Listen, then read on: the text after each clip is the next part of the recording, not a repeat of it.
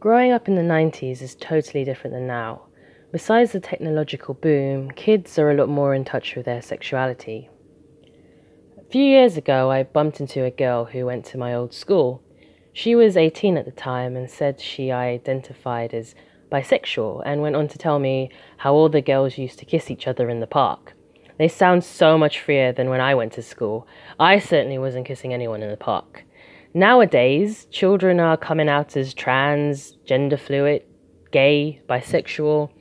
Yes, there are still issues, and yes, there is bigotry, but what a great feeling to be so open, not just with others, but yourself. After all, isn't that where your first healthy relationship should start? That's exactly how I felt on the 30th of June 2017, when I got married to my fiancée, Melissa. I won't forget the moment I saw her as I waited at the top of the aisle. We were surrounded by our dearest friends and family, and Colourblind was reverberating between cello and violin strings in the chapel. It was a small wedding, but my heart grew infinitely when she walked in. It's a moment I could talk about for hours and hours, but yes, that was when I felt freest to live and love someone that I couldn't imagine being without.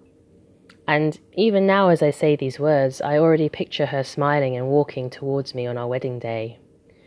The right to love who your heart guides you should be a right for all and not those privileged few who are lucky enough to live where the law deems it legal.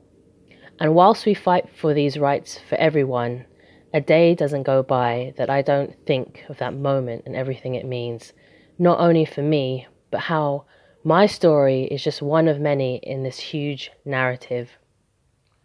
And I hope those kids today get to find their forever person, eventually, through the hurdles and pitfalls the future holds. It isn't easy, but it is worth it.